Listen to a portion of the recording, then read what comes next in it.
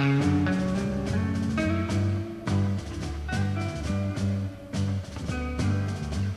there, everybody. Welcome to another episode of the Cloud-Based Mayhem. Got a really fun show for you today that was based off the survey questions that many of you have supplied the last couple months since we put that up. And the big one, and we've talked about this in the last previous shows, was just the eye-opener it was for me for how many beginner and intermediate pilots listen to the show. And how many asked for more interviews with not just the greatest of the greats, but people that are going through the same learning curve that they are. And so I reached back out to Nick Hawks, who I've had a ton of requests for, especially in the survey, who's definitely in that intermediate zone. I think he's about 250 hours now. We had him on the show when he had 0. We had him on when he had about 10. And so got Nick back on the show to talk about, we kind of broke the show into 3 different segments. The first is me interviewing him about risk and progression and safety and kind of what he's gone through, and really the big one, which was where he thought he would be back when he got into the sport after watching the Rockies Traverse in 2014 to where he is now, and how that kind of lack of progression, I guess we could put it that way, has been really frustrating just because of life and work, and that he discovered, even though he was a Navy SEAL, that he wasn't so immune to risk and fear that he thought he would be. So I think this is something that all of us can really relate to. Then we talk a little bit about what we learned from the Kiwi SAR effort out in Nevada. Nick joined us there in Eureka for a few days, flew up from San Diego, and really helped us out. So we talk a little bit about the SAR effort there and some of the takeaways. And then we turn it around and he interviews me about just a bunch of things that he's trying to figure out in his own flying and on his own hill and his own community. And so we talk a little bit about what I'm changing this time around with the X-Alps, what I'm not, thermaling and gliding and wing choice and a bunch of other stuff. And just he's really paid attention to my own years in this sport and has obviously listened to all the shows. And so he kind of picks my brain. And so we had a lot of fun with this. One of his suggestions was to put this top of the show tip in, which we've been doing the last few shows. I'm not going to do that this time because this is already over in an hour and a half show. So I think there'll be plenty of tips within this one. And just a reminder that Advanced Paragliding is now in the pre-order phase. It has been shipped off for printing. It is done. It will be shipped in early April, and the orders have been incredibly strong on this. If you go to xcmag.com/shop, you'll see it. And I believe you can still get in on the pre-order special by using the Mayhem code, which is CBMayhem10. Put that in the checkout code and you'll get 10% off plus free shipping. Really excited about this. It's been a long work in progress, and I think you will enjoy it. It's kind of a distillation of the best from the first 100 shows of the Mayhem. So if you've made that purchase, thank you. If you haven't, I encourage you to. I think you'll dig it. So enjoy this great talk with my friend Nick Hawks.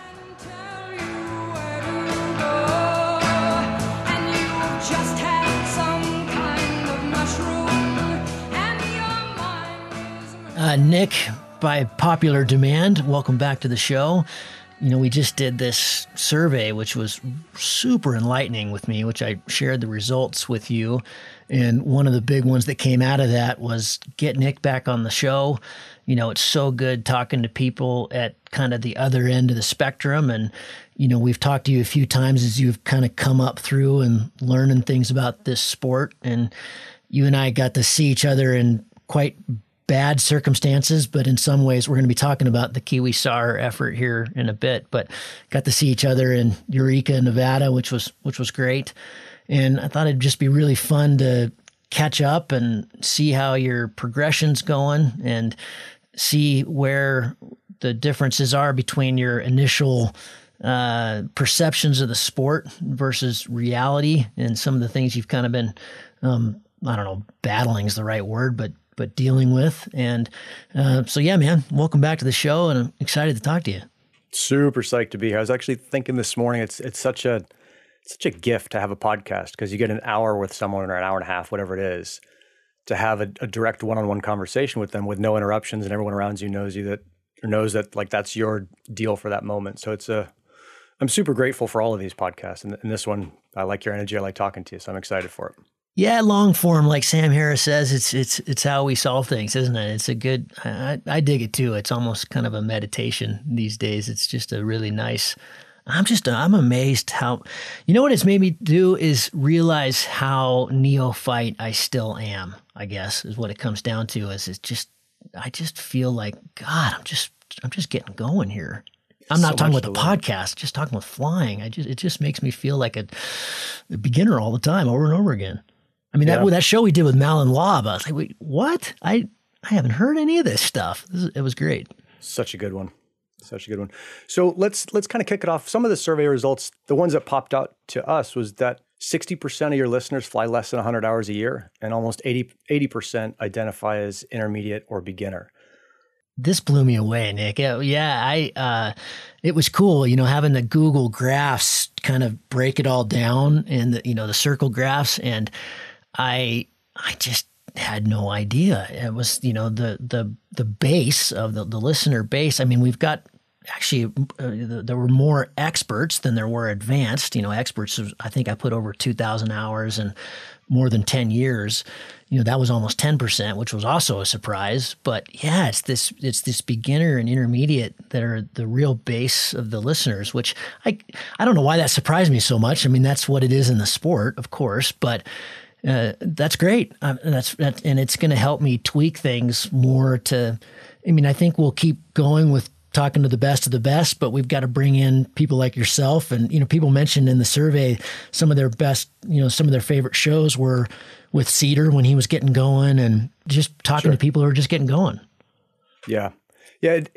When I was thinking about this show, I kind of wanted to call it like an interview with an average pilot. And I'm like, I always like to think of myself as special, but I think that's kind of the whole angle of this show is like, hey, you've got these really exceptional pilots who know everything that's kind of going on around them and can understand it. And then you got the rest of us. And it might be helpful for folks out there to see that, most of the pilots out there are just as kind of maybe a little less ignorant than I am, but, we're all in the same boat, kind of wondering what's going on.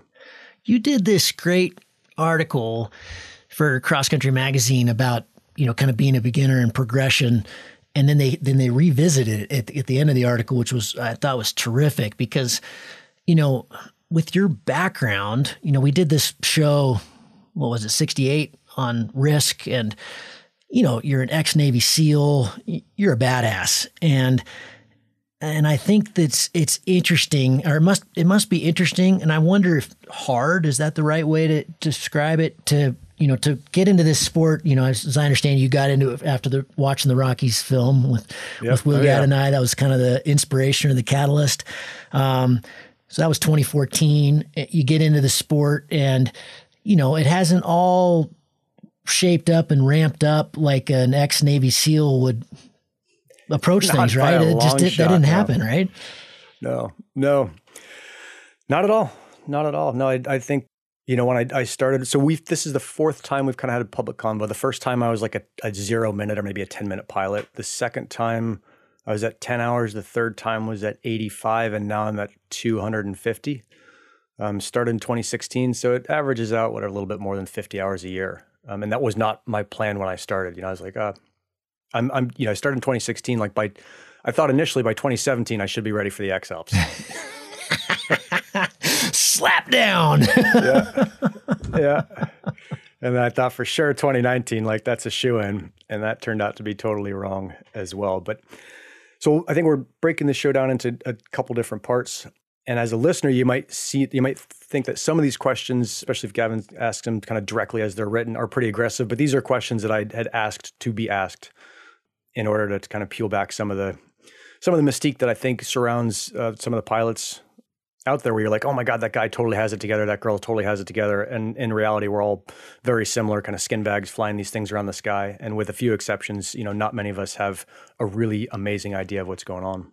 Yeah. And to follow up on that, what we're doing, all of you listening, is we're going to kind of divide this into two sections. We've got the first half is going to be dedicated to Nick, and I'm going to be asking him some questions that mostly he's provided, actually. So he's been very helpful in creating all this.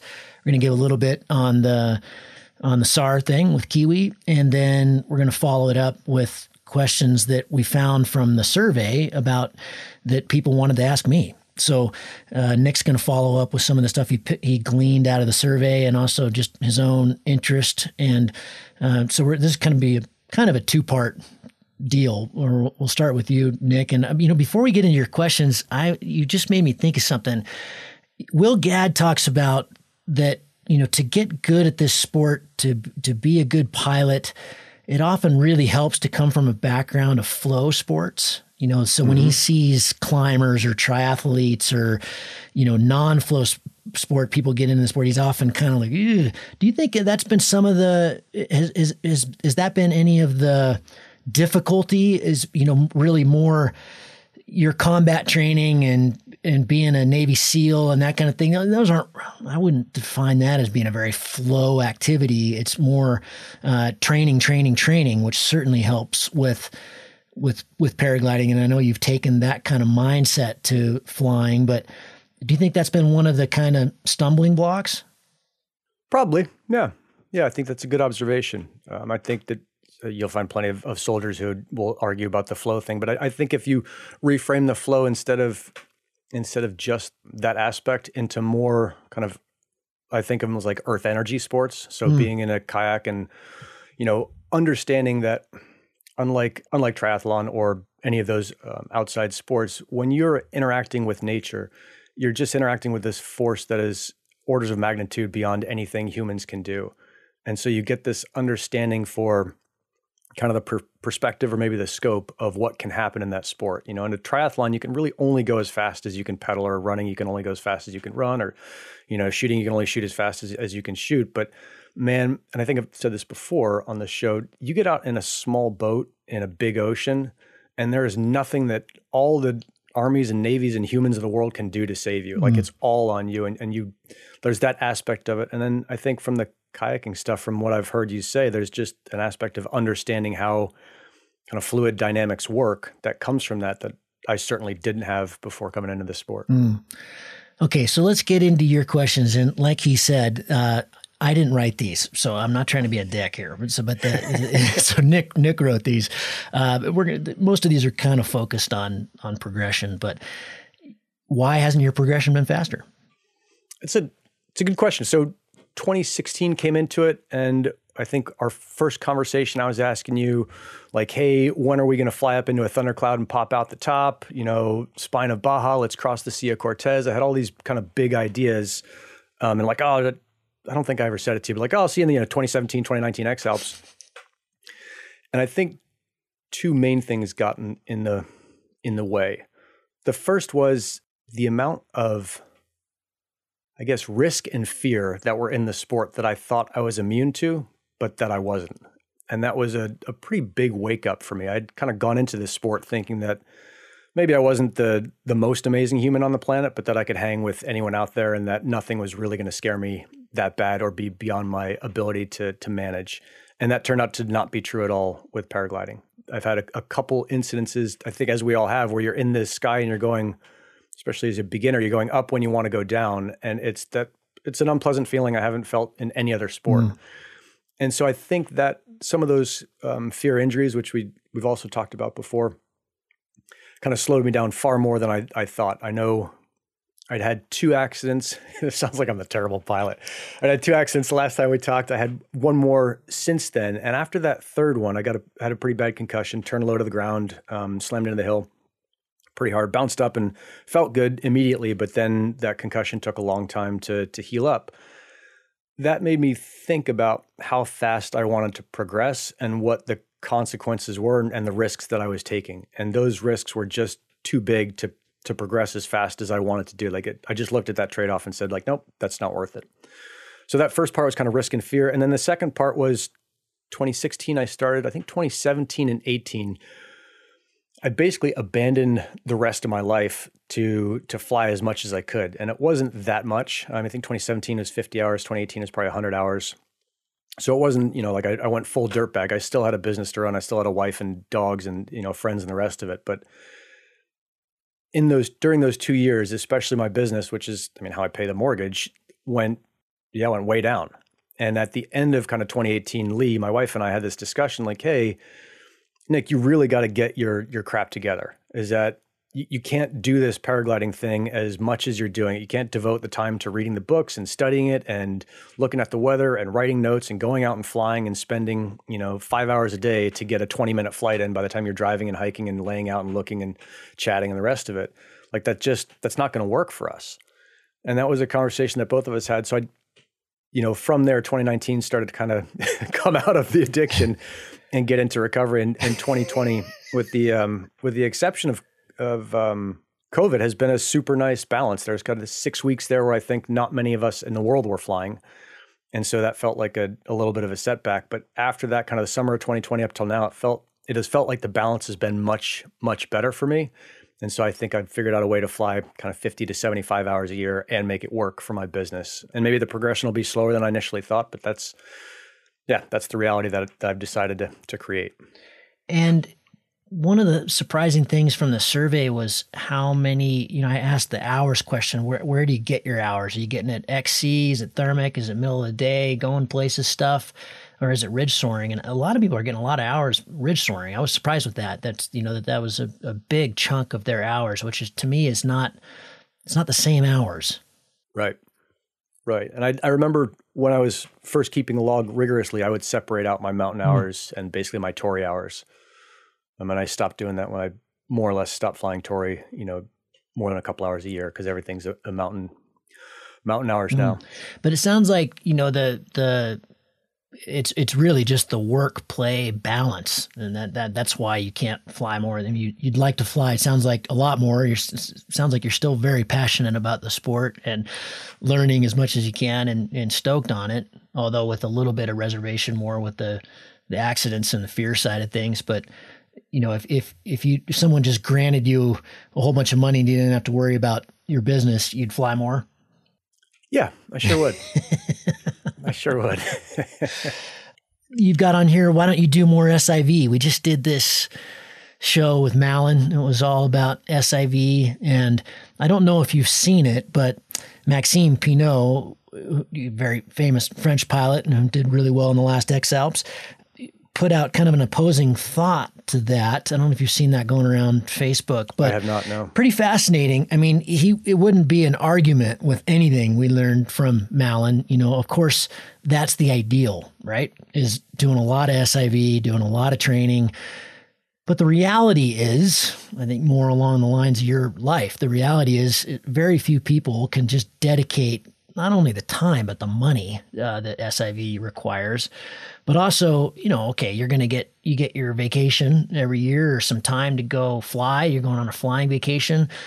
Do you want to spend it doing a bivvy across the Alps, or do you want to spend it in one spot doing some SIV? That's another reality. So Maxime's counterpoint, the other end of the spectrum here was, yes, that would be great, but the reality is that's not going to happen. So we need to learn how to keep our wings open, and we need to just learn how to make better decisions, because it would be great if everybody did 300 plus stalls, but it's not going to happen. Yeah, no, I think that the number of stalls I've done since our last convo 2 years ago is the same. It's 3 or 4, right.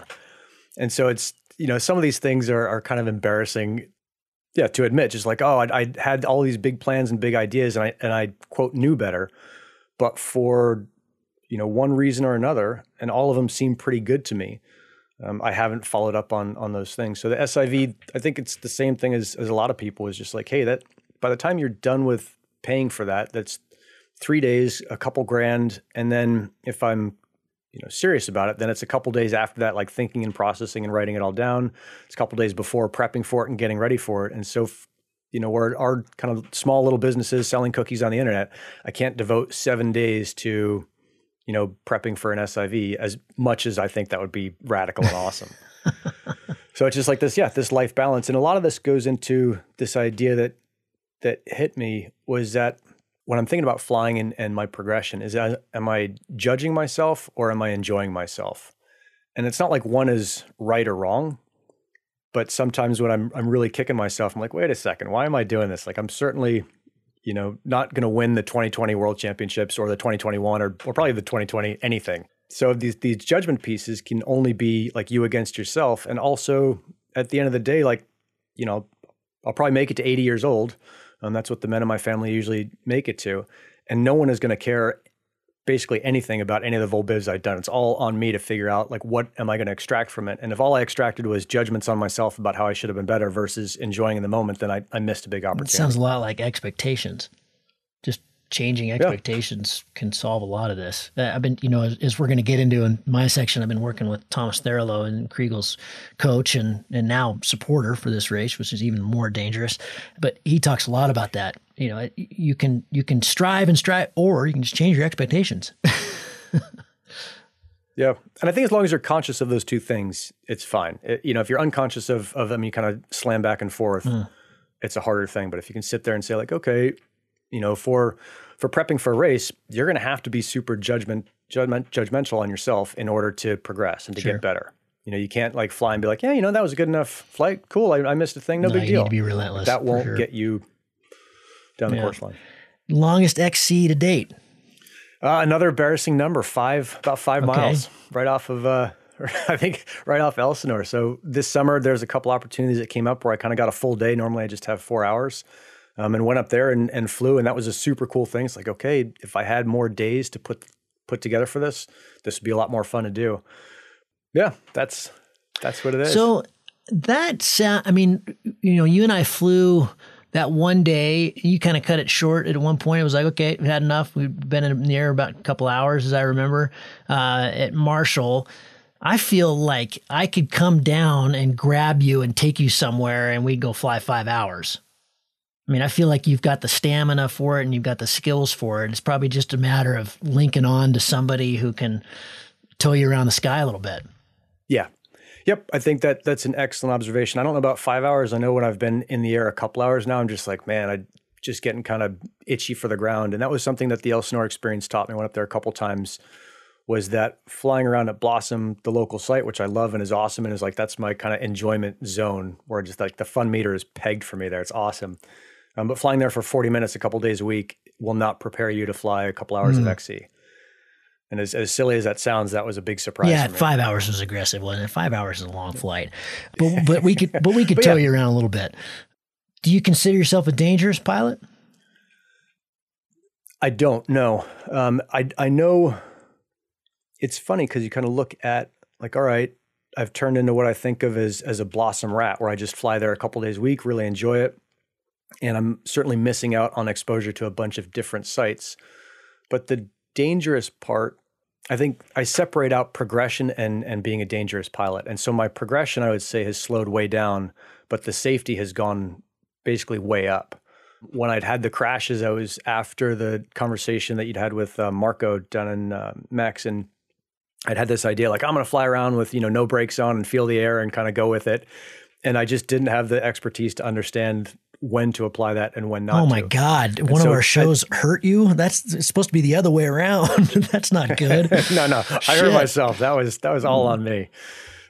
But I think of kind of the progression in safety I've made has been kind of leaps and bounds versus the progression in skills, or at least putting numbers on the board, which has been super, super slow. And so when I look around at dangerous pilots, I think you'd done that one really good podcast with the pilot who'd said like, oh, the FAA has these, markers of a dangerous pilot. And none of those usually apply to me, other than being the 5 hazardous attitudes of aviation. Yeah. That was great. Yep. I was amazed. That plays a pretty good piece in the book. And until Jeff told me that, I'd never heard that. I can't believe that it's not part of our basic education. Why isn't that in the first P2 exam? It's something that Stefan or Jeff or any of the pilots that we've spoken to on the show that I'm talking about commercial pilots, JK, he did that whole TEM episode. Yep. It's just something that's drilled into those guys from minute one. So that takes me to our next question. What needs to change in the world of free flight, if anything? Man, I think if I could kind of wave a magic wand on it, I would just say that there was more proactiveness on the part of both the students and the teachers to learn and to help each other. And I think when I see kind of, quote, dangerous pilots at the hill or in the air, or you hear about them, a lot of the times they have those hazardous attitudes, and those hazardous attitudes can be solved by having stronger mentorship and also stronger kind of learnership or studentship, where you're showing up every time and you're asking people, what are you seeing? What does it mean to you? Have you seen it before? And what happened last time? And for me, I'm still applying that stuff. And I feel like that is what has made me a much safer pilot. It doesn't matter if the other pilots on the hill are less experienced than me or more. Is just being a student of the game and being an aggressive student of the game, I think makes all of free flight better. And then if you're on kind of your end where you're probably seeing a lot of things that folks like me aren't seeing, is going over and asking the newer pilots, like, hey, what are you seeing? Describe the day to me. What do you think is going to happen?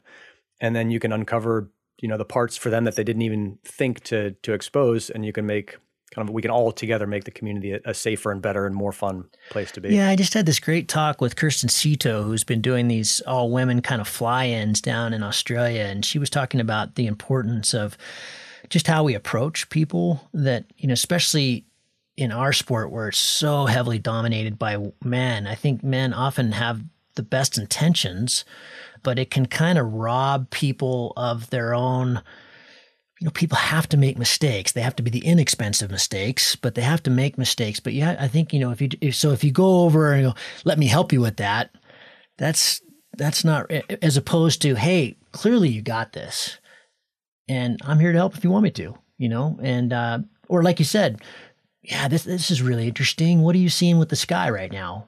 In a way that folds them in, that is inclusive, that is non-confrontational, that's being aware of how nervous most people are, even after 1,000, 2,000 hours at launch. Yeah. It's a time where there's a lot going on, and we may or may not be in the frame of mind yet. We might be still thinking about the fight we just had with our spouse or whatever.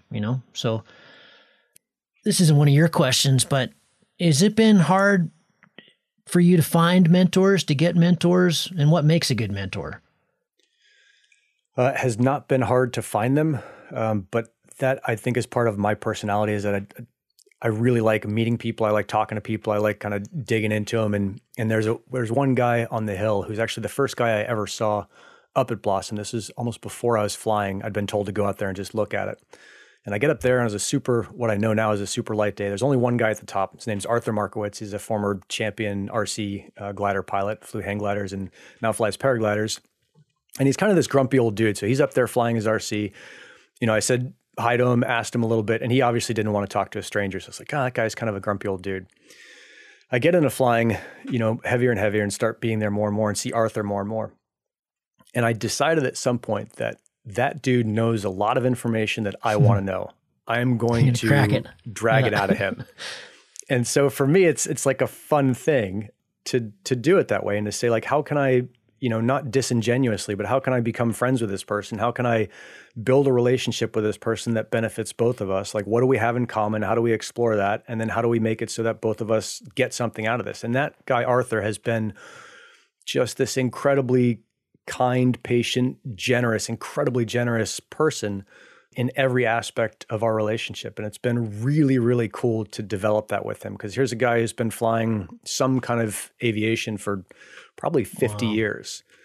And to be able to ask him what he sees in a day, he's been flying Blossom for probably as long as it's been there. So he's seen a lot of it all. And he's a really funny guy, but he's got this kind of crusty old exterior, and he hates being helped out. So I'm always making a point of helping him out. Like, hey, let me fluff your wing. He's like, get away from my wing. Like, you kids get off my lawn stuff. So I think when it comes to finding mentors, to go back to the question, you just have to be, maybe not aggressive, but an assertive student, or like, hey, I want to learn from that person. I've identified the person I want to learn from, and I'm just going to start asking them questions and not pestering them when they're kidding up, but just when I see them on the hill, call them by their name, ask them what they see, ask them whatever questions you have. And I've found that without exception, everyone is super excited to share their knowledge. Yeah. What's the one thing that you've learned from him that's made the most difference in your flying? Probably the work-life balance. He's been really good about saying, hey, dude, why don't you go home to your wife and take care of her? You've been out in the hill a lot lately.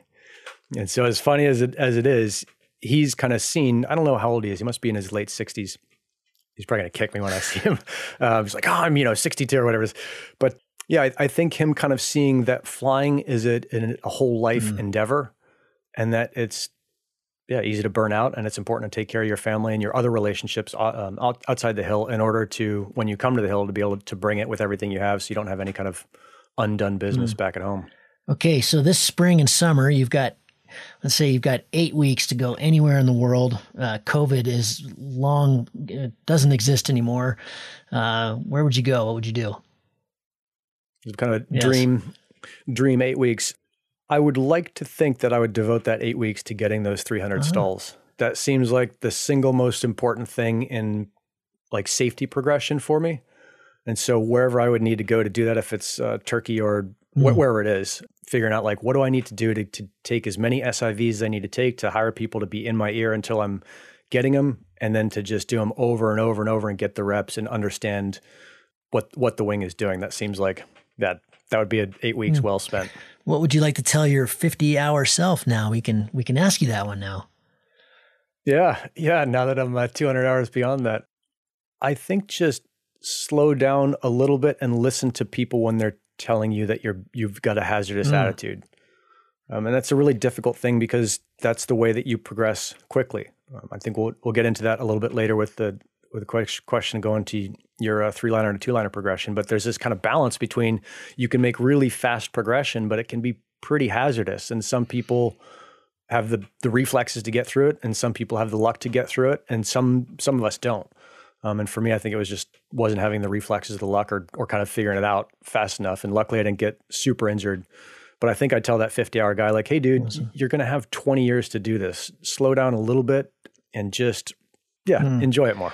So you were kind of all adrenaline and all, you were way ahead of where you were. You were full gas all the time. Supposedly a really funny YouTube channel about the one saying all gas, no brakes. I heard that's really good. I'll bet. Yeah. Nick, what do you wish new pilots on the hill would do more? Ask questions and kind of let us know through the answers to their questions and them asking where they are. I just had a new pilot come up to me the other day, and as they started asking questions, I realized like, wow, there are some really big holes in this guy's game, and now we can fix them that we know that they're there. So a lot of the times as a new pilot, if you just ask questions, then people can figure out really quickly how to help you the most.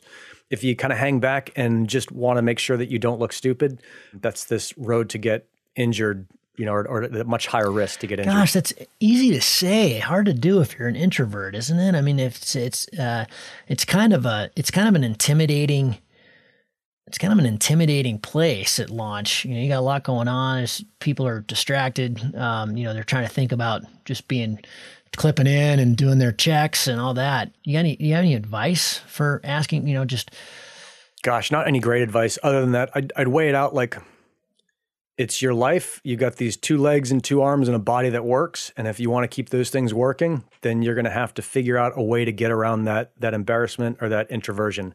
And if you can't, just know that you're at a much higher risk for being injured.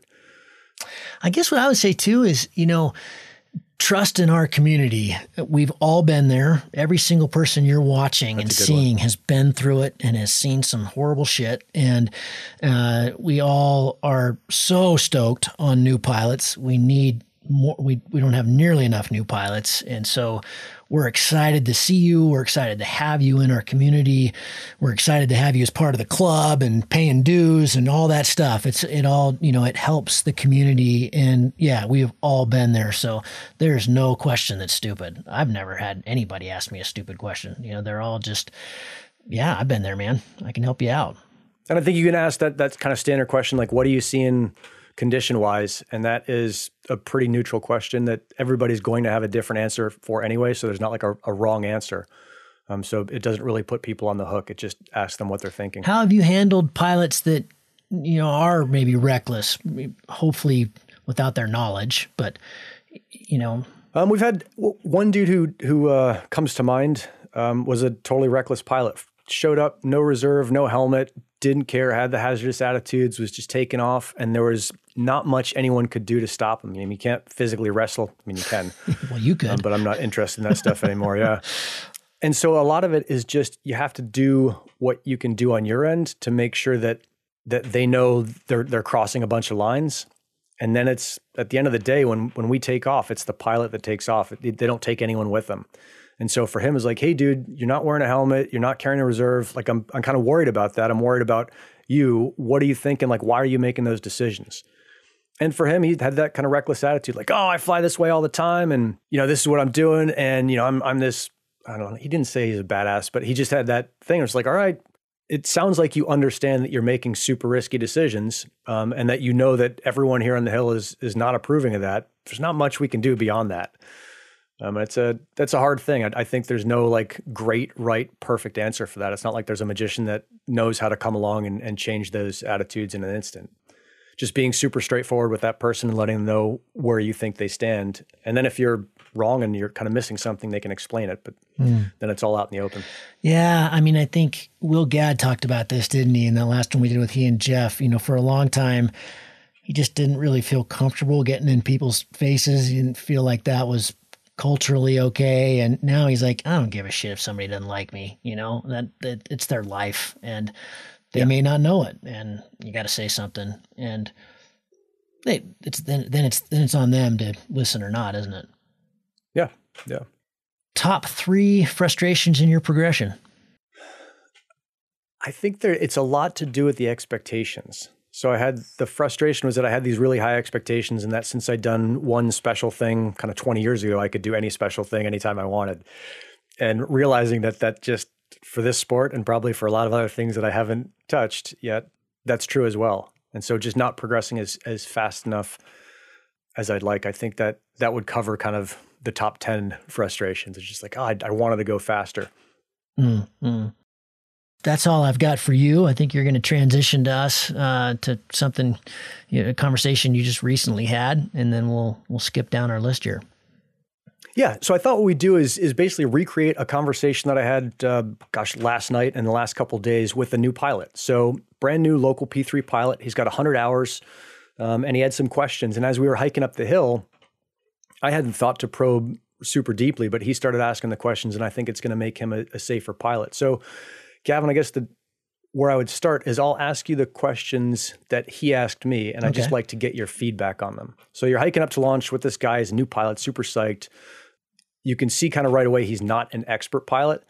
And he says, hey, Gav, man, I'm usually the lowest pilot, and lately I've been sinking out without any warning. Like the wind shuts off and I'm screwed. How do I get better? Hours. Don't be discouraged. That's where we all were. And watch and learn. I think the biggest thing that I see, especially new pilots and lower hour pilots do, is you can tell them a million times, hey, watch, observe. If there's somebody going up next to you, go to them. Don't hang out where you are. Move. And then they don't do it, because what are new pilots worried about? They're worried about their wing disappearing out of the sky. They're worried about all kinds of stuff, and they're not looking around. It's like Bruce Goldsmith said, you should have a really tired neck from observing so much. And you can't observe very much when you're worried about dying, because your wing's not going to support you. So you have to go through all this, you have to learn to trust in your gear. You have to learn to be able to get your heart rate down to a reasonable place. You have to learn that most fear is irrational. These things take time. I don't think there's any shortcuts. So don't worry about it, man. Just enjoy it. One of the things I got from this podcast that I still go back to over and over again is when I was interviewing Armin Harish about flying the flatlands, and I was like, hey, how do you deal with those days where you launch too early and you bomb out after 10 minutes and you miss a good day? And he's like, that's not a bad day. That's a great day. I had a safe landing. That's where we all need to be thinking all the time. So yeah, man, you're good. Slow down. Cool. So Torrey is this cliff site, super laminar air in Southern California. There's a box that's always out in the field, and a lot of the really good pilots kind of cruise through and land on the box. This guy was saying, hey, look, I can stick 5 out of 10 landings on the box at Torrey, but I don't want to practice them because people think I'm incompetent if I miss. Like, how should I practice sticking a landing? Yeah. Number one, forcing any kind of landing is a really bad idea. I don't care how much experience you have. So, I think this is great training to be able to spot land, but you've always got to have an exit. You've always got to have, the best of the best blow that, right? And if you're worried about what other people are thinking, and I gather that I understand that this is harder said than done, but, your focus needs to be on you and what you're doing and what you're trying to accomplish. And all these other people, like I said before, we've all been there. And so you got to get away from this, oh God, it's embarrassing, or it's just, that is not something you want to have in your head. So, if that's in your head, go learn how to do this somewhere else and get it down. And there are other places than Torrey where you can soar and work on that kind of stuff and, get it down. Man, get your ground handling down. If you have ground handling just dialed, then you're a sensei at launch and you're a sensei at landing. And, if you can feel confident about your skills, then you don't have to worry about what everybody's thinking because you look like a badass. And so I realize you've got to put in those hours, but I would just say, maybe you're putting the hours in the wrong place. Dig it. I think one of his responses was, I've got at least 10 hours ground handling. Oh my I'm God. good. I know what I'm doing. That's where you have to be brutally honest. And dude, less than nothing at that level. And we've all been there.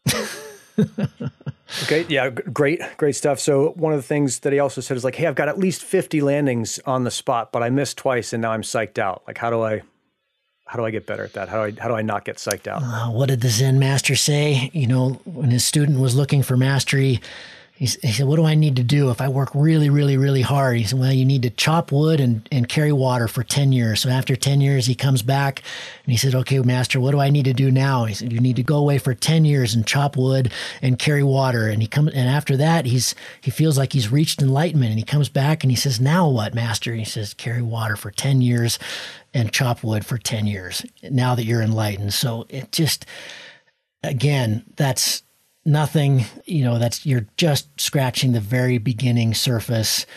We all miss, and your misses have to be cheap. They have to be inexpensive. So don't force it. Take your time. The greatest basketball players in the history of the sport don't make every free throw. So they just have to keep shooting.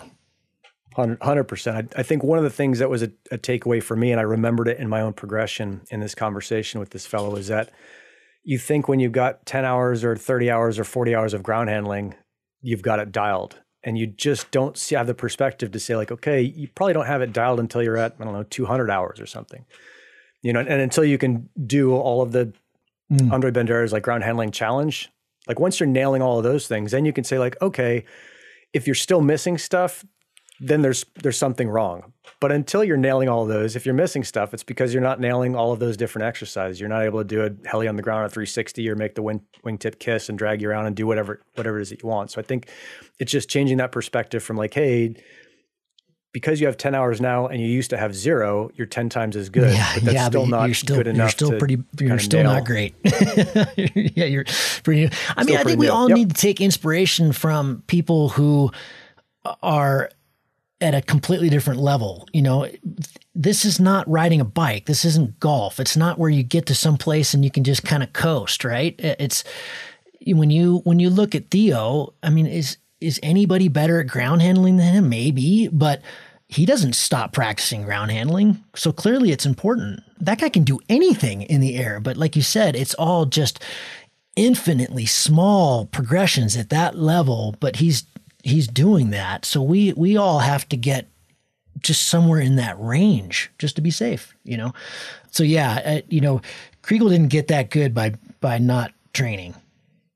Dig it. Yep. Last question, and then we'll hit the Kiwi Star stuff. So he asked, do you have any tips on side hill landings? Because that's where I get hurt. Is it better to pick a safe spot and aim for that? Or is it better to figure out the wind direction and land into the wind? And then how do you see the wind direction? Until you get really good, many of you have probably been seeing the videos by Patrick and Kriegel and stuff, landing downwind, uphill, speed bar, landing on the. God, those are amazing. This is extremely advanced stuff. So, you can definitely land downwind, doing side hill landings and stuff, but you've got to have a lot of energy with your wing before you go into that maneuver so you can slow it down and you've got brake authority. This is not something that someone in the less than 1,000 hours even should be practicing all that much except in a pretty controlled environment with an instructor. So, you should be landing into the wind. And unless you've done a lot of SIV, unless you've got, your stall point just dialed, exactly where it is. I mean, I'm an X-Alps pilot and I spun my glider landing in Annecy in the 2015 race. I had done a lot of stalls at that point. So again, the best can screw it up. And if you're, 5 or more feet off the ground, that can hurt real bad. So 1, respect it. 2, the best thing, I think, when it comes to top landing and side hill landing is always have a way out.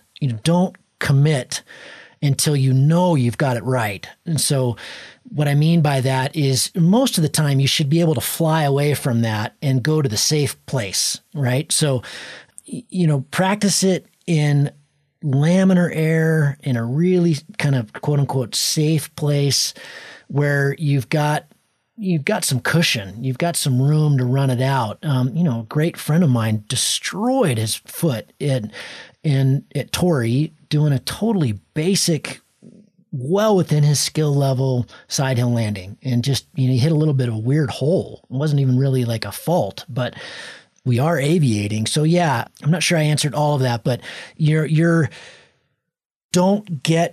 we all learn right in the very beginning about object fixation, and that's the same thing when it comes to side hill landing. So it should be, okay, that's plan A, that's plan B, that's plan C, that's plan D. With everything that we do in this sport, that we've got some outs, because you might, suddenly the wind might switch a little bit. You might be coming in with, not enough speed. Remember that we need speed. And I think a lot of, we need airflow through our gliders. If we don't have airflow through the gliders, you're going to stall, right? And so I think a lot of pilots, especially that come from ridge soaring locations, are used to flying really slow because they're flying into the wind. So they've got all that wind, so their wing is totally inflated and it's completely safe.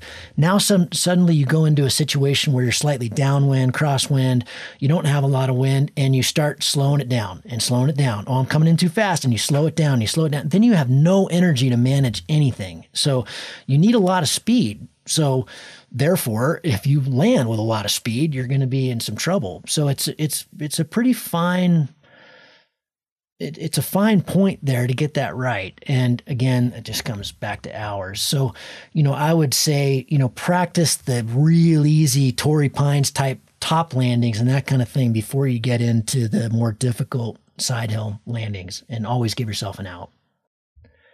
Let me add something to that too, Nick. Sure. He said, is it better to figure out the wind and land into the wind? Absolutely. And how you do that is don't stick it the first time. Do a bunch of flybys.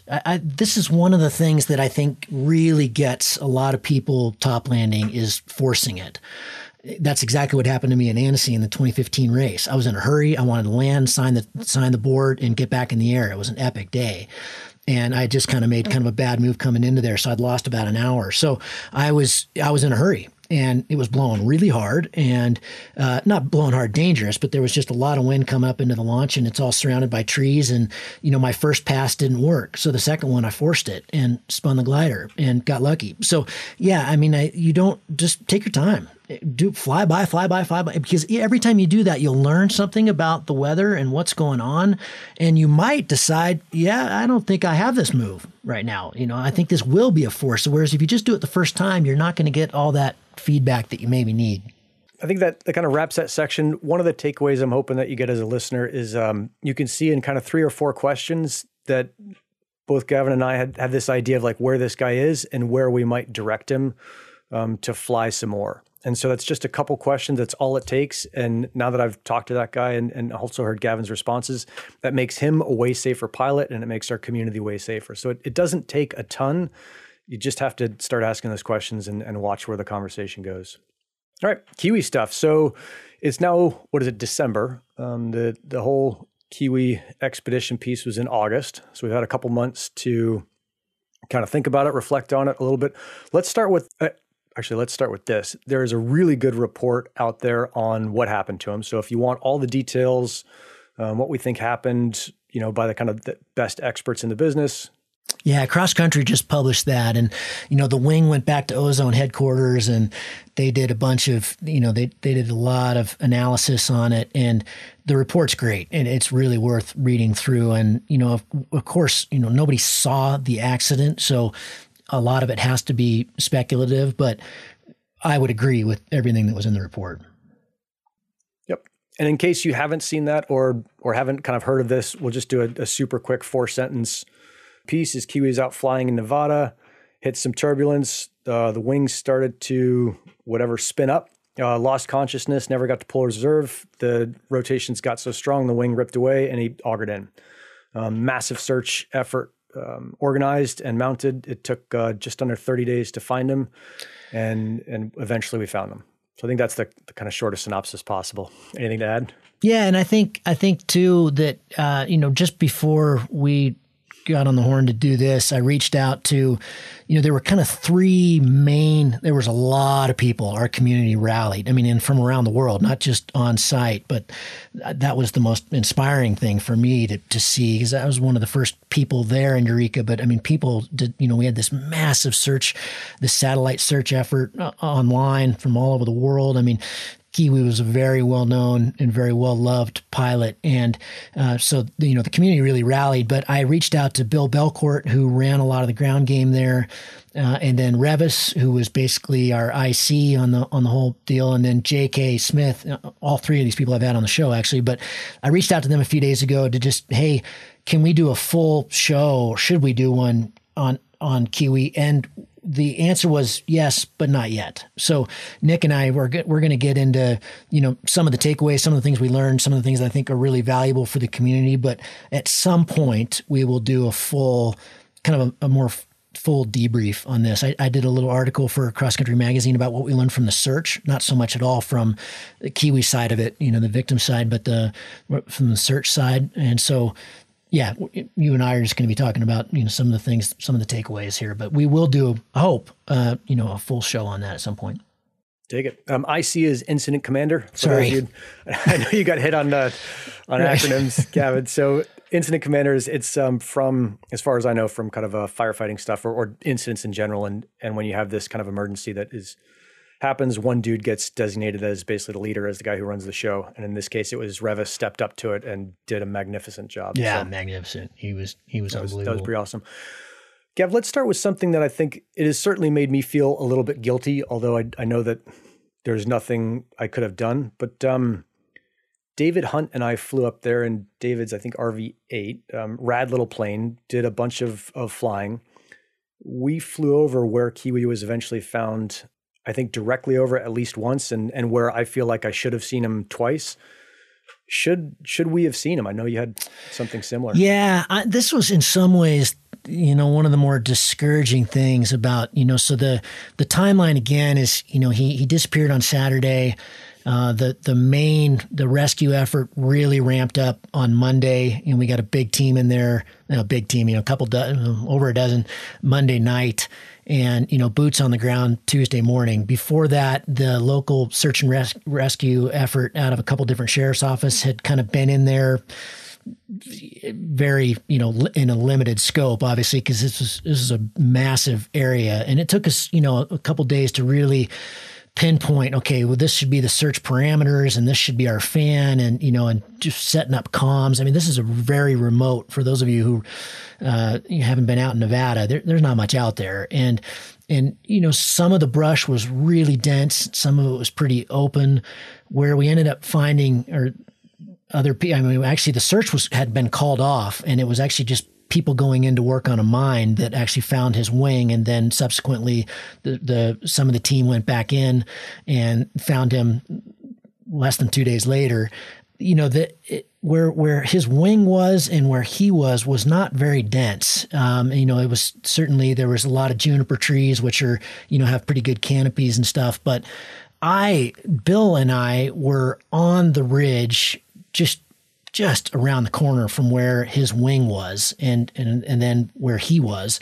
And, I was scoping with my binoculars the area where his wing was, I thought really carefully, taking my time. And I have just learned, we had some people in our community. This was so amazing in our community. We've got people that are just experts in so many different fields. And, we had some people like this guy, Kurt, showed up with, 4 pairs of really high end, spotting stuff, glass, just really high end glass, and telescopes and binoculars. And I think I had one of his pairs that day.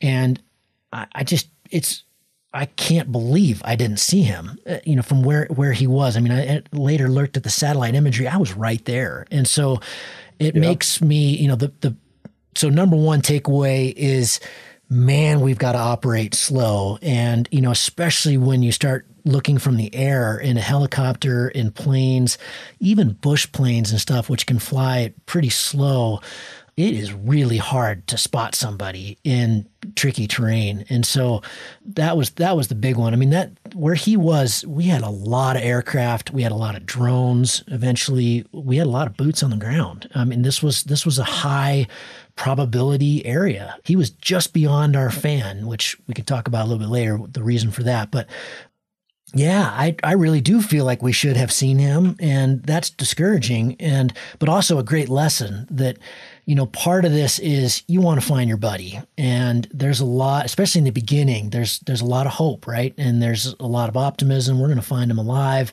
He's out there somewhere and he needs us, and we got to get to him fast. This is Nevada. He doesn't have water or food, whatever.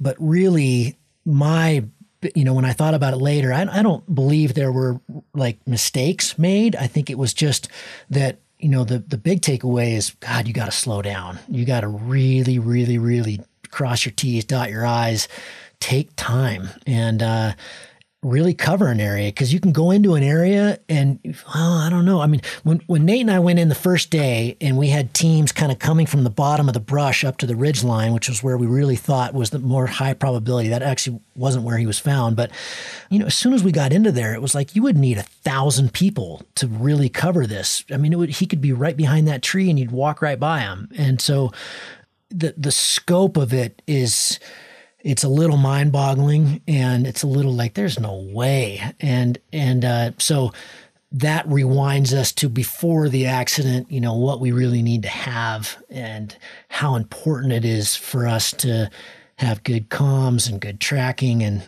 good safety stuff, because, man, you're looking for a needle in a haystack.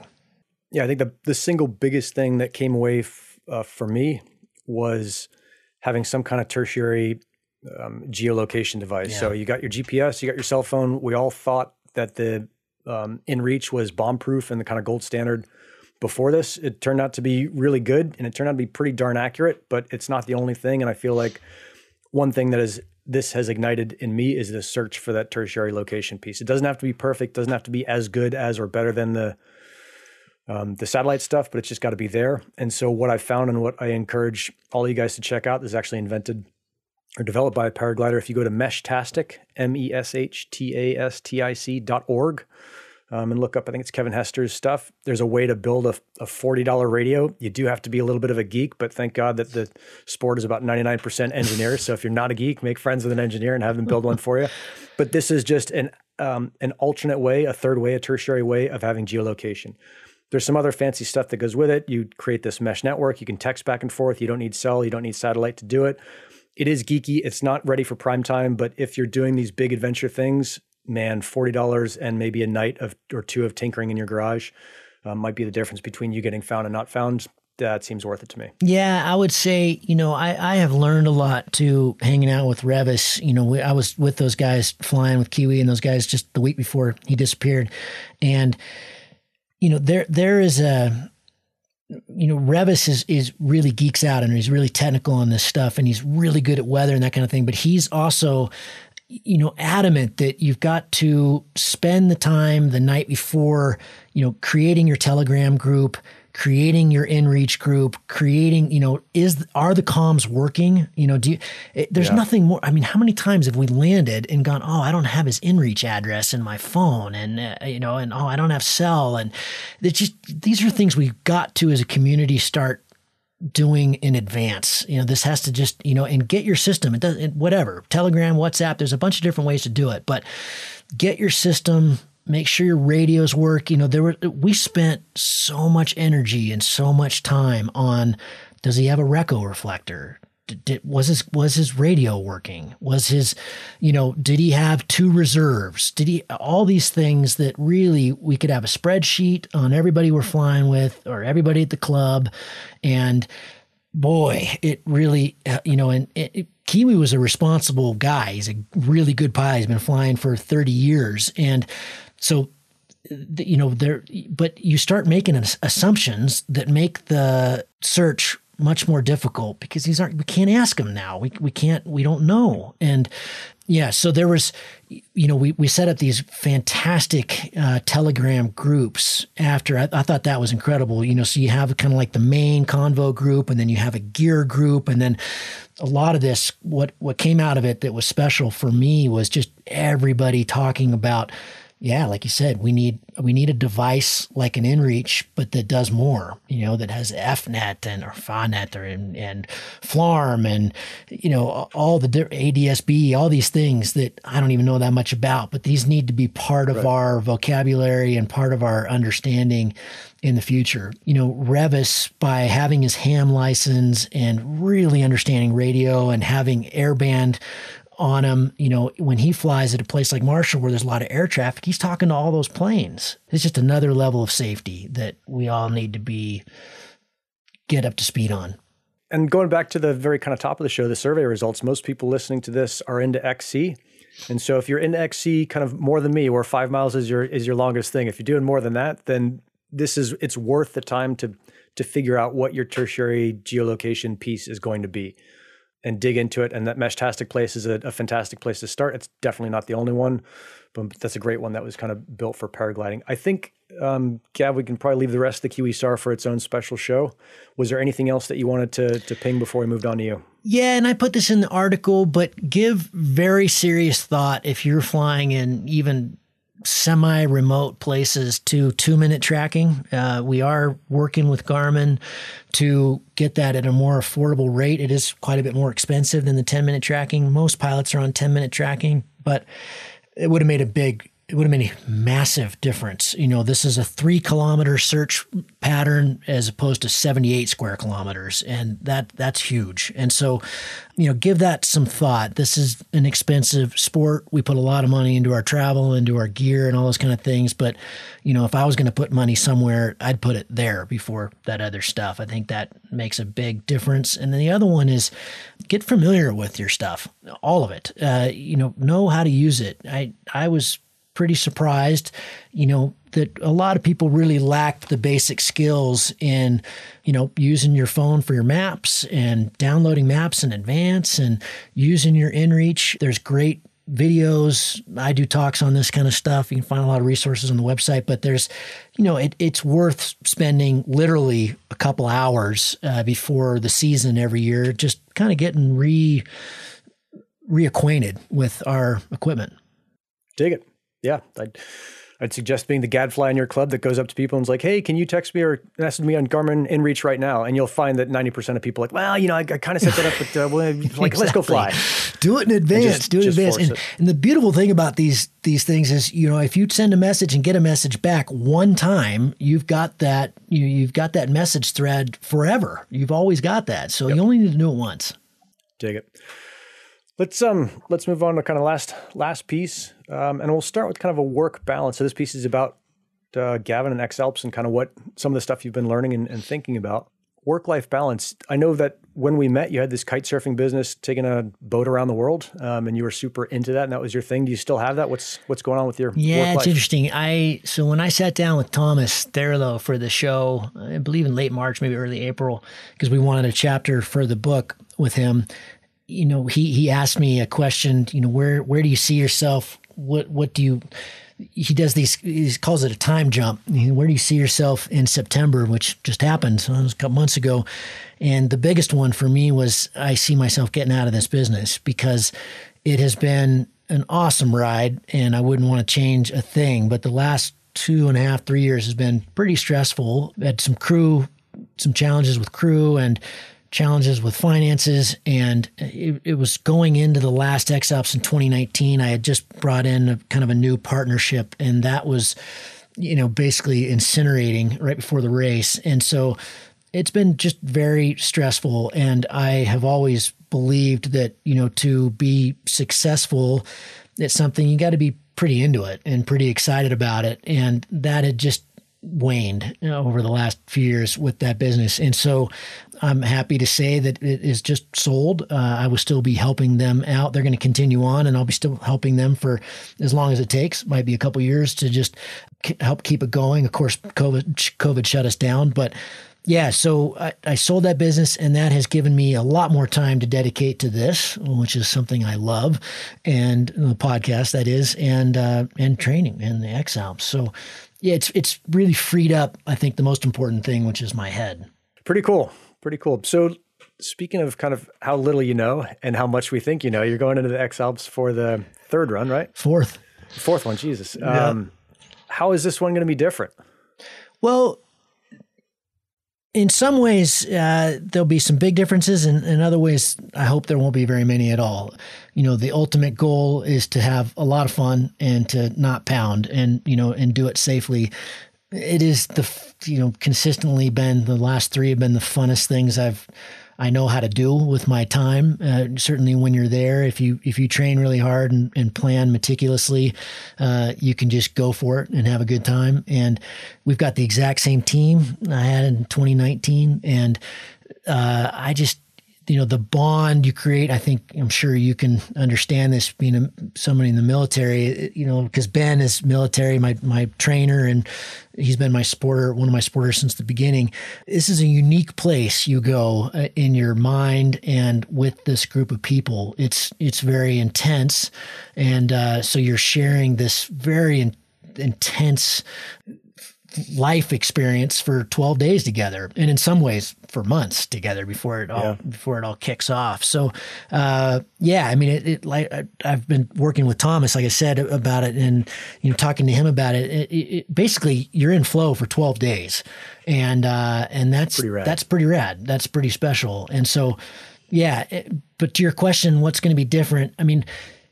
What's been really obvious to me is I've put too much emphasis on where, thinking too far ahead of, in terms of here's where I'd like to end up, which is, a podium goal or a top 10 goal or those kind of things. And like Thomas says, those kind of goals just are stupid. They don't mean anything. So, the goals that really matter are performance goals. And in some ways, you put 32 of us on the starting line in Salzburg, we're all pretty darn close when it comes to performance in terms of, our ability to move on the ground and our ability as pilots in the air. So there's not a huge separation in there in terms of like the technical side. So that leaves the process goals. And so that's what I'm really working on now. And so I'm doing kind of the time jump thing in my mind. I'm trying to spend a lot of time visualizing what it will look like in Monaco and,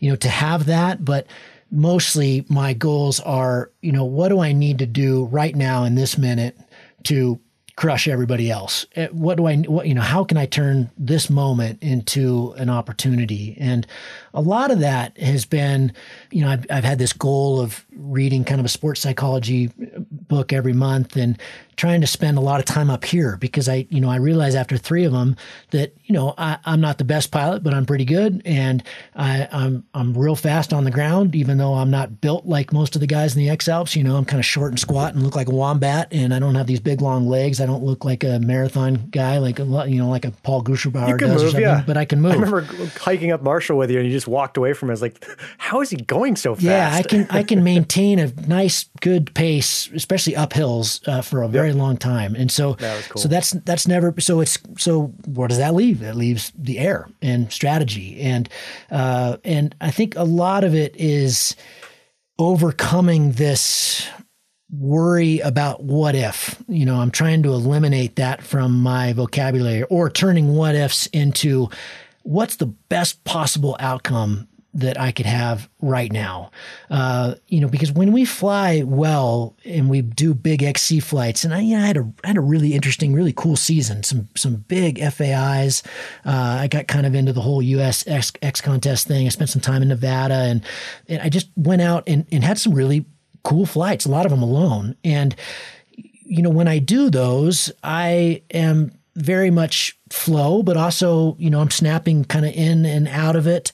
But I'm allowing myself to make moves that I know how to do. I'm trusting in my abilities. And when it comes to the X Alps, you can tell yourself you're going to do that over and over again, but then you get into it and suddenly day 4, day 5, you're feeling it, you're a bit tired. And, the sky is, if I was just not in the X Alps, I would know what to do. But the sky is telling me what to do. But God, that's 20K off course line. What if I blow that? And, so I shared this with Thomas, and he said, no, it has to remain a game. This has to be a game in your head. And you have to create your training to be like a game. And you have to, there is no downside. We have to turn risks into opportunities. We have to say, that's going to work. And if it doesn't work, who cares? And so I've had quite a bit of fun with Ben, that we had this attitude in the last race, but when it came to execution, you just have to, it's just a flip of a switch. It literally is. I've learned that it's that easy. This is going to work. This is going to work because I know what I'm doing. And what's the best outcome that I could have right now, and go for that rather than, I don't know if that's going to work. I'll take the safe route over here. And that never works. Kriegel talks about taking sportive risk all the time. And, so you've got to do that. But so anyway, the long story is I'm playing around a lot with mindset and, just trusting in my abilities and, setting up all kinds, I've got a reminder in my phone that goes off twice a day right now that just says champion. And I know that sounds kind of weird, or geeky, but it's awesome. It's awesome. It's just reminding myself that I can do it and that I've got those moves and not being crippled by doubt. What's the Bodie Miller? Yeah, Bodie Miller. So did you follow ski racing at all? Is that a name that? Enough to know that he's a famous name and he was amazing. Yeah, so he was a couple years younger than me, and my ski career was, because of injuries was pretty much done as he was starting to become a big name. And Bodie was very much like some of our best U.S. skiers in history, Bill Johnson and the Mayers, where they just did it their own way. They weren't very coachable, I guess, in a sense. And, they would say flagrant shit on in the media. But Bodie Miller was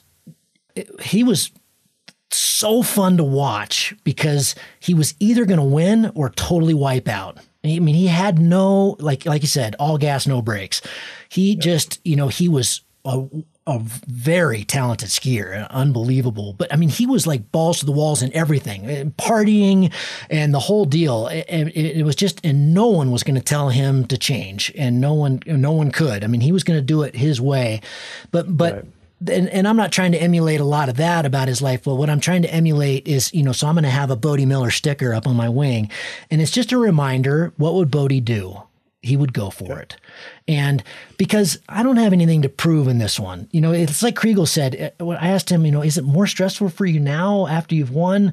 This was like after the first one. And he said, no, I don't have anything to prove. It doesn't, I want to win. And of course I'm going to do everything I can to win, but I've already won 6 times and I haven't won, but I don't have anything to prove. I don't have to, but what I'm trying to say is, I don't really want to come in middle of the pack. I don't want to be 10th again. We've done that. I want to, if I could do it in the style that I want to do it and only get halfway there, that's totally fine. That's all right. I mean, we want to do it in the style that we're going to do it in. And because why not?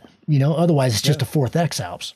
Well, I hope that you look up and see that sticker at the moment that you really need to look up and see that sticker. Exactly. Yeah. And, of course, this is like in skiing, even in downhill racing, which, he was a downhiller. Of course, there's pretty high penalty points for wiping out, but it's not the same kind of penalty points that we have. So yes, sure. In this sport, of course, there are times where you can go for it. And that's a maybe not a huge change, but something that I am thinking a lot more about than I did in 2015.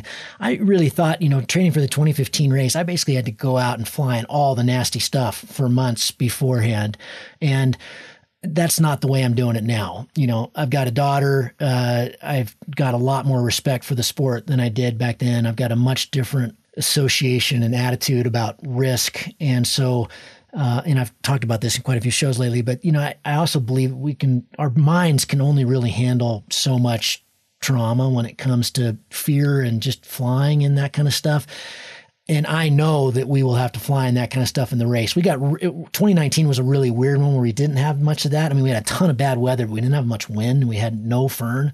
And so you can pretty much gamble that that's going to be back and for this race. And so I know that that's coming, and but I don't necessarily. I need to ground handle for that kind of thing, and but I don't need to go get scared for the next 7 months over and over again. So I'm taking it a lot more careful, I guess, in terms of the risk side of it, but putting in, I believe, much better, more exacting hours. I know you're not a gearhead. You've made that pretty clear, but I know a lot of people want to know what are you flying, and either daily and or for the X Alps. Yeah. So for right now, what I'm training with is the Cortel Colibri Pro, which they don't sell. It's the Pro version or the X Alps version of the Colibri. So this is an airbag instead of having a pad. The Colibri has a pad, and it's just a trimmed down.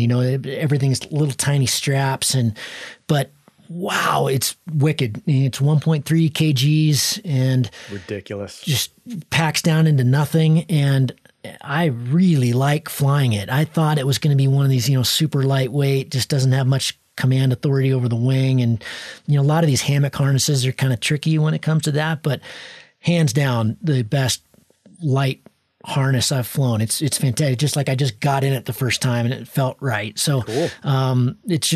So I'm really enjoying that. I've been flying the Climber for training, which is Niviac's 2-liner D and 3-liner D and they're replacing that with the Climber 2, which is going to be a 2-liner D, lightweight that'll be 3 kgs, and it's just in its final testing right now. So I don't have my hands on one. I haven't flown it, but the Climber that I'm flying is 3.4, so it's pretty close to the weight side of it, and so I'm really excited about that. There was a big switch in 2019. In 2015, I think I was the only one to fly a 2-liner, and it wasn't even a light wing. It was just the normal Ice Peak 7.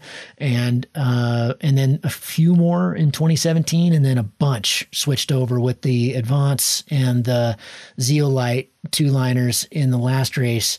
A lot of people, so these are not nearly as high aspect as, a CCC wing. So they're much more tame. They're very gentle, very lovely to fly. So they're kind of notched down 2-liners, but gorgeous. And so where I'm hoping Niviat comes in with the Climber is a little bit hotter. I like a little bit hotter wings, but a little bit hotter 2-liner than those, and just slightly more performance. But yeah, so excited about that. And then Cortel is just finished. I don't have my hands on it yet, but the pack is 280 grams. I mean, can you believe it's just, and that's 80 grams lighter than the Skywalk and the Ozone that we used last time, which are nothing, So, I just actually did a little video yesterday. I'll put it out here shortly. Yep. It's not out yet, but on my whole gear, all the priority stuff. So that's the reserve, the wing, the harness, the helmet, the flare, the Flymaster.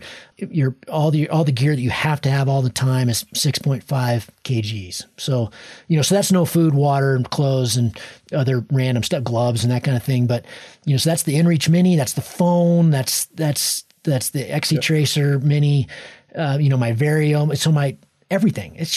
It's insane. So 6.5. And then when you add like the extra battery and some clothes and a little bit of food and a little bit of water, another couple kgs over that. So, just awesome. It's pretty rad. So funny. I asked you for a gear list and I see shoes, socks, Z-poles, gloves, goggles, speed sleeves. Like you're so not a gear guy. It's awesome. Like the gearheads like, well, the shoes I use are like the Ultra 7.0s, but they came out in 2015 and I really like the 2016 version, but the sole, and you're just like, I put that on there just as a reminder to me. What I would qualify that as, when I go to the race, I'll have 10 pairs. I think, in the past I've always had 12. I've got that trimmed down a little bit, but you have to anticipate some of the trauma. And so the shoes will start at 9s and, at the end of the race, I'll be in 10s. Your feet do get a little bit bigger. I've dialed a lot of that back with changing my diet and stuff. I don't have nearly the problems I did in 2015, but yeah, so I do put a lot of miles on shoes and I rotate them a lot. In the race, I'll change, 4 or 5 pairs a day kind of thing. I just keep rotating them around. Also just to stay dry and all that important stuff. And socks, I'm supporting the sock industry. It's unbelievable. I'm keeping some of these companies alive. I'm convinced of it. Let's rewind back to the first part of the conversation and talk about your progression. Is that you jumped into two-liners pretty quickly, it seems like, but you tell most people not to. What do you think has made you different to go so fast? Yeah, I smiled when I saw your question. I think most people would say that I didn't. It sounds like I did from the stories, but, we have to remember that I started flying, 2004 sort of, but really seriously in 2006. So by the time I jumped, it was a couple days before the World Cup here in Sun Valley. I made a huge jump, and that was because I got invited to fly in the World Cup, and I'd only been in one comp before that. But so I went from the Arctic, which was a C, kind of a mid-level C, to the Ice Peak 6, which by today's standards is a pretty tame two-liner. But at that time, it was the Enzo 1 and the Ice Peak 6. That's what everybody was flying, and the Gen. But I had, I don't know, way more than 10 SIVs at that point. I'd done a bunch of acro training. I've never been an acro pilot, but I had done so. I had done the Sierra trip, some big bivvies, a lot of top landing. So I certainly think by today's standards, I see people jump on two-liners in like their second year these days, and that makes me awful nervous. But I think by today's standards, I had a lot of hours and a lot of time under my belt before going to that two-liner. Now, it still felt like a big jump, and it was terribly exciting. But I'd like to think that, looking back, I was ready for it, especially that summer. I was in Europe all summer flying with Bruce. We were flying every possible day. And, so I had a lot of currency, and I really was, I didn't notice that I was missing out on something until I got invited. So it wasn't like I was planning to jump up to a two-liner, but certainly when I got on it, it was like, oh yes, this feels very comfortable, and this feels like the right wing. Dig it. What piece of kit would you love to see that doesn't exist yet? Yeah, I put some thought into this. Two things. One would be that piece of equipment we were talking about in the Kiwi SAR. One piece of gear that works, that kind of does it all. So that combination, like if the InReach could have that those other capabilities, then you'd have everything. So I think that's a missing part of our kit. And and there's a lot of adaptation that must happen there. So like FLARM's pretty neat in Europe, but it's not in use here. So I'm not sure what that looks like, but that would be neat. I'd like to have that. The other one was something I just came across recently, and this was also a product of the Kiwi SAR thing. We were talking about, it'd be awesome if you had some kind of a auto deployment system when you're in trouble. So when that comes to, say, the inReach, if you could just set up an inReach to be, okay, I'm a paraglider pilot and I shouldn't be doing more than 10 meters a second down at any one time. So if I am, that just triggers an automatic SOS.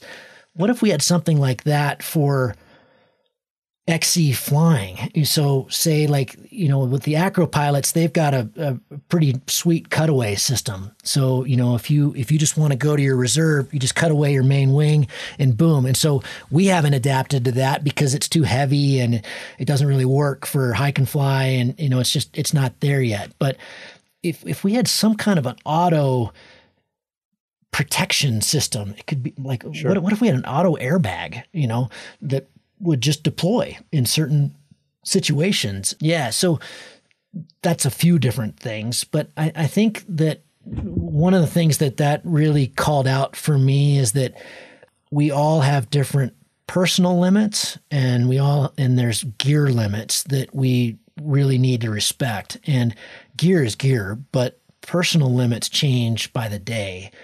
And sure. When's it gonna bite us? Yeah. Way back in 2015, when we first had our conversation, I asked if there were thermal goggles where you could see all the thermals, would you want them? And at the time you said, no, I hope those never come to the market.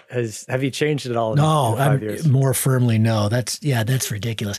I've had quite a few other people, and they're always very low hour pilots, so I'm not trying to shovel you into them. And I was almost got in an argument with a guy about this. No, I think, okay, two main reasons. One, it would be terrifying. I think it would scare all of us out of the air to actually see what was going on. I think it'd be really scary.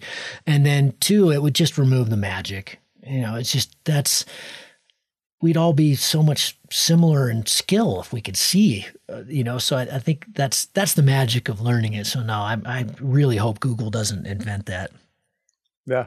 Yeah. It's funny because I remember asking that question at first and it's like, man, I wish I don't care what he says. I wish they come in. And now I can see look, they're going to come in sooner or later. If we can, figure out flying cars and the rest of it, those are going to come around. But I'm enjoying the time of the era of paragliding where those don't exist. Yeah, boy, that would be the end of an era for sure. That would radically change the sport. I hope that doesn't happen.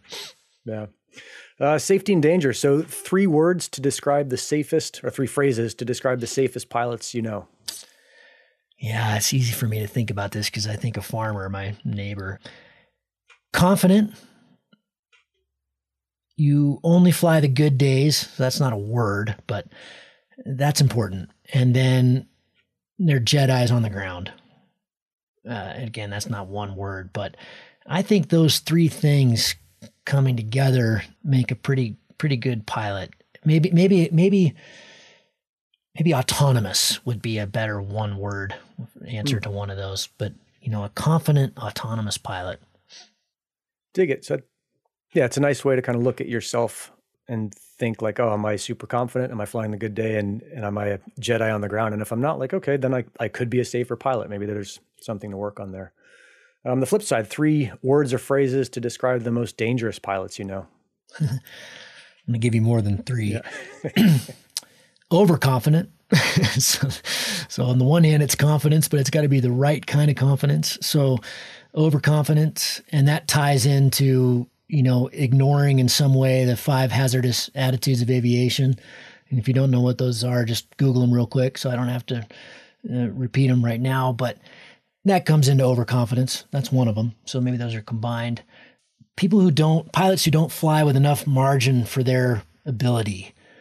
This has removed some of our greatest personalities in the sport, especially this last year. This has grabbed a couple of kind of, high intermediate pilots that were really chasing it super hard and kind of just not leaving enough margin. It's like what Malin said in the podcast. There are levels of flight where there's not much you can do. There's heights of flight where there's not a lot of outs. And so, Right. Kicking the treetops is dangerous. And so, yeah, not giving yourself enough margin that matches your ability. Flying wing beyond their capability. We went into that above. That's a big one. I'm seeing that a ton. And maybe that's always been around. I don't know. And this is another one that's been getting me lately. I get a lot of people reach out to me and say things like, yeah, I'm working on my P3. I'm going to be getting my P4 or whatever that is in different parts of the world. We've got our P2 to P4 ratings here with USPA, but I don't really want to knock USPA too hard right now, but our rating system sucks. And I don't think it means really anything. I mean, I was a P3 pilot when I got the foot launch record that held for 8 years until this last summer when Sebastian went farther in Texas. And it was a rock and roll day. That was, we've done a podcast on that. So, I wasn't a P3 pilot by a long shot back then. I was way beyond that, but I just hadn't put anything into the ratings. And I don't think anybody really should. I mean, I guess it's something that matters to, I don't think it matters. I just don't, it just doesn't matter that much. I mean, it's just, what does that number provide, except irrational overconfidence, I guess. Yeah. Using a rating to rationalize anything. I don't think that makes much sense. They're not, they're multiple choice exams. They don't really reflect on what kind of pilot you are. Like, again, is it mountain flying you're getting? Is it ground handling? Is it laminar air ridge soaring on the coast? Or is it, rock and roll in Nevada? What kind of air are you getting? How many SIVs are you doing? We don't put any emphasis in our rating system on SIV. Right. If anything, USPA kind of discourages it. So yeah, I don't like that. I think I've had 2 conversations where the pilot came up to me and the first words were like, "Hey, I'm a P4 and I was like, oh, like you're going to screw something up." Yeah, I know it. Exactly. I mean, we have this, to fly Baldy, you have to be a P3 pilot. That just reflects such a massive spectrum of ability. That doesn't tell me anything. If somebody comes up and says, "Yeah, I'm a P3, okay, well, I guess legally you can fly our site, but do you know where you're flying? Do you know what you're getting into?" Yeah. No, it's a good thing to keep in the back of your mind, is that the number isn't that important. Next one is a little bit of an experiment. Is I think of, if you can, describe to me what it feels like when you hook into a thermal. And when you're doing your description, just be as descriptive as possible. Don't even worry if the words make sense. I know they don't for me when I'm trying to describe it, but I'd love to hear, in the mind of Gavin, what's it like as you hook in? Patience, mapping, excitement, nervousness. By nervousness, what I mean is not nervousness, unsatisfaction. And what I mean by unsatisfaction is I know that there's a better piece of this. I got to go find it. That I'm never satisfied in a thermal ever. Whenever I'm climbing, I'm always adjusting and moving. But the first thing I'm trying to do is map it. And what I mean by that is it a little bit stronger on my left? Is it a little stronger on my right? Where is this thing? Where is it relative to my wing? So I'm listening really, Ken Hudon Jorgensen calls it winguistics. I'm listening to what my wing is trying to say. And I'm trying to map it. Is it 70 degrees? Is it 90? Is it 270? Is it right behind me? Where have I come into this? Where is it going? What's the wind doing? So I'm trying to map all that. And that sounds like there's a lot, but at the same time, I'm also trying to kind of empty my mind and just feel. So with an empty mind, you can observe, right? And so the reality is none of those things I just said is very front lobal, or it's not very much in the front of my mind. This is just something that starts to happen with more and more and more hours. But there's the initial, thank goodness it's a thermal, so there's the initial excitement, and then there's the, how can I get to the top faster than anybody else? Or if I'm by myself, it's still the same thing. I'm trying to milk every little bit of wonder out of this thing. Mm. Are there any, that's super cool to see kind of how you're thinking about it. Are there any kind of body feelings or body sensations, even if they don't make sense, that you feel or you kind of say to yourself as you're going up in a thermal? I don't know if any of them don't make sense. Yeah, sure they do. I guess there are many times where, it feels like you're making the right moves and your vario's beeping a little bit stronger, and then and you kind of, and that's always very confusing. That's always kind of, okay, do I need to round it out a little bit wider? Very rarely do you want to turn the other way. This has been a real stumbling block for me. I very often turn the other way, but most of the time it's a lot more efficient to keep going with the way you are, but just explore more. But the best climbers explore the most air. And so if something is confusing, what I try to do is remind myself to slow down, be patient, and breathe. Because the tendency is, I've lost this one, and to move on. If you're not in the right place to move on yet, or if there are people above you that are clearly in the same thermal that are still climbing, that are climbing better than you are, you're missing the good bits, and you need to just slow down. And that's usually how we bomb out, is we leave too early, and before we should. Now that cannot be confused with leaving there are times when to leave too early, and that is when you're in a heater and it's going really well, and it goes from a 4 to a 2, and you've been flying in a bunch of 4s that day. Yeah, okay, go. That's different. But yeah, I'm not so much worried about kind of when to leave or when to go. I think it's really more the feel. It's the feeling that I think it's much more like a campfire kind of conversation, because it can take so long to describe it and to enter into that state where you're saying like, well, I kind of feel like, for me, I feel like there's these big shark hooks on my hips, and these hooks like hook into this thermal, and then I ride around these like rising hula hoops, and sometimes I fall out and come back in. And, for each of us, it's a really different thing. It's not like, oh, that's the way to do it, or that's definitely not the way. That's just what we feel. It's pretty cool to hear you describe it. It's like describing gliding. I've never met anybody that can really describe it that well. It's just really tough. You're feeling it.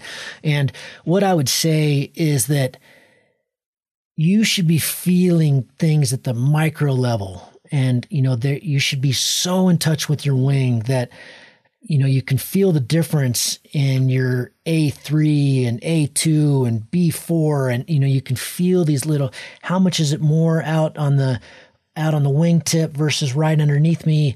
And you can kind of move. And that's the same thing in gliding. It's the same deal. Sure. Where's the best current of air here? Where's the liftiest line? And it's the same thing with the thermal, that, even when there's no wind, they're tracking around, and they are doing different things as they go up through the atmosphere. So listen, I guess no, it's radical. All that little stuff that's happening, like you say, in your hips. Here's something that's concrete. Get loose. If you're any of you that, I think that's why kayakers are one of the reasons they do well at this sport, is they have really loose hips. You just can't be stiff, and that's very much the case in flying. Yeah. If you're nice and loose and relaxed, your wing's telling you a lot more. Yeah. Dig it. I think there's plenty in there to for someone to explore on their own and see if they matches up with them. So cool. A couple more. Let's imagine kind of going back to this new intermediate pilot thing we talked about earlier. Let's imagine you hike up to launch and you meet someone who's a Cloudbase Mayhem supporter. They're super psyched to meet you, and they're like, "Hey, I've just got my P3. I'm a 50-hour pilot. I'm super psyched." You can see that maybe on this day you guys have both gotten there way too early. No one else is there. It's just you two on the top, and they're stoked to chat. And they ask you, "What are you seeing out there?" Can you walk me through how you'd respond? Yeah, this is a great one. The first thing I would want to know is, what did they expect to see? What was what homework have they done the night before, and what homework did they do that morning? Because so good. if you're just thinking about it then, you're kind of way too late. I've already thought a lot about that day by the time I'm actually standing in a launch. So whether I've driven to launch, whether I've ridden a chairlift, whether I've driven if I've walked, hiked, there should be quite a bit of input already. Have you seen any birds thermal yet? Have you seen any valley flow? Is there any clouds popping? Like here at Baldy, we often see early clouds, 8:30, 9 o'clock in the morning on the range right next to us, which has slightly bigger mountains, so if those are just starting to pop, I'm a little behind already. I should probably be in the air, be working on getting up. So yeah, I think what we're always trying to square is what we expect versus what we're getting. The models really very often don't align at the micro level. And so how is this different than what we expected? Cool. Super, super useful.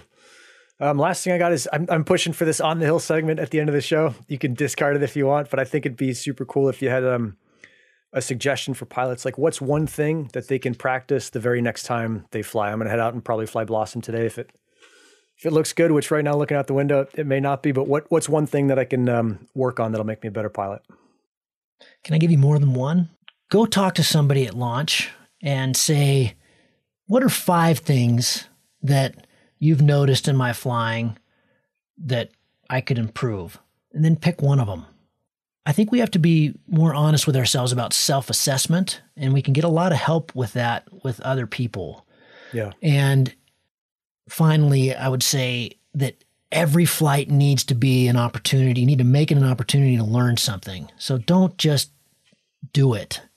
Have something in mind, whether that's I've never gone over there, I've never landed there, I've never turn it into something that's different than what you normally do.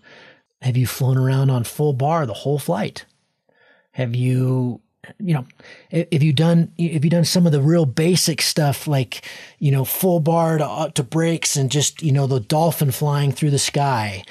When Ben was going to go do the X-Pier, we reversed roles. So he was obviously going to do all his physical training, but I became his coach for air stuff. Yep. And so I actually created a spreadsheet for him that was, obviously some days weren't flyable. So it was, on the next flyable day, I want you to do a 10K upwind triangle. I want you to do, and then spot land somewhere you've never been, somewhere you've never landed. And so just constantly a little bit outside of the comfort zone, something a little bit, some way to make it a little bit more challenging. I think you get good pretty fast doing that. Well, I think it kind of wraps the convo for now. We've been going for 2 hours. I think those probably get cut down to an hour and a half or less, but it's been super good talking to you. Super good just hearing what you have to say and exploring some new stuff. I really liked what you had said about how you feel about thermaling and just being not satisfied. I'd never thought of it that way. So now that's something like, I need to add that in my quiver. Like, just keep searching. So Thanks, Kevin. Thank you, Nick. It's always a pleasure. Keep training, buddy, and keep enjoying it and doing it safely. And thanks, man. That was a blast. I really enjoyed that. Rock and roll. If you find the Cloud-Based Mayhem valuable, you can support it in a lot of different ways. You can give us a rating on iTunes or Stitcher, or however you get your podcast. That goes a long ways and helps spread the word. You can blog about it on your own website or share it on social media. You can talk about it on the way up to launch with your pilot friends. I know a lot of interesting conversations have happened that way. And of course, you can support us financially. This show does take a lot of time, a lot of editing, a lot of storage and music and all kinds of behind-the-scenes cost. So if you can support us financially, all we've ever asked for is $1 a show. And you can do that through a one-time donation through PayPal, or you can set up a subscription service that charges you for each show that comes out. We put a new show out every 2 weeks. So, for example, if you did $1 a show and every 2 weeks, it'd be about $25 a year. So way cheaper than a magazine subscription. and it makes all of this possible. I do not want to fund this show with advertising or sponsors. We get asked about that pretty frequently, but for a whole bunch of different reasons, which I've said many times on the show, I don't want to do that. I don't like having that stuff at the front of the show. And I also want you to know that these are authentic conversations with real people, and these are just our opinions, but our opinions are not being skewed by sponsors or advertising dollars. I think that's a pretty toxic business model. So I hope you dig that. You can support us. If you go to cloudbasedmayhem.com, you can find the places to support. You can do it through patreon.com/cloudbasedmayhem. If you want a recurring subscription, you can also do that directly through the website. We've tried to make it really easy, and that will give you access to all the bonus material, little video casts that we do and extra little nuggets that we find in conversations that don't make it into the main show, but we feel like you should hear. We don't put any of that behind a paywall. If you can't afford to support us, then just let me know and I'll set you up with an account. Of course, that'll be lifetime, and hopefully you're being in a position someday to be able to support us. But you'll find all that on the website. All of you who have supported us or even joined our newsletter or bought Cloud-Based Mayhem merchandise, t-shirts or hats or anything, you should be all set up. You should have an account and you should be able to access all that bonus material now. Thank you so much for listening. I really appreciate your support, and we'll see you on the next show. Thank you.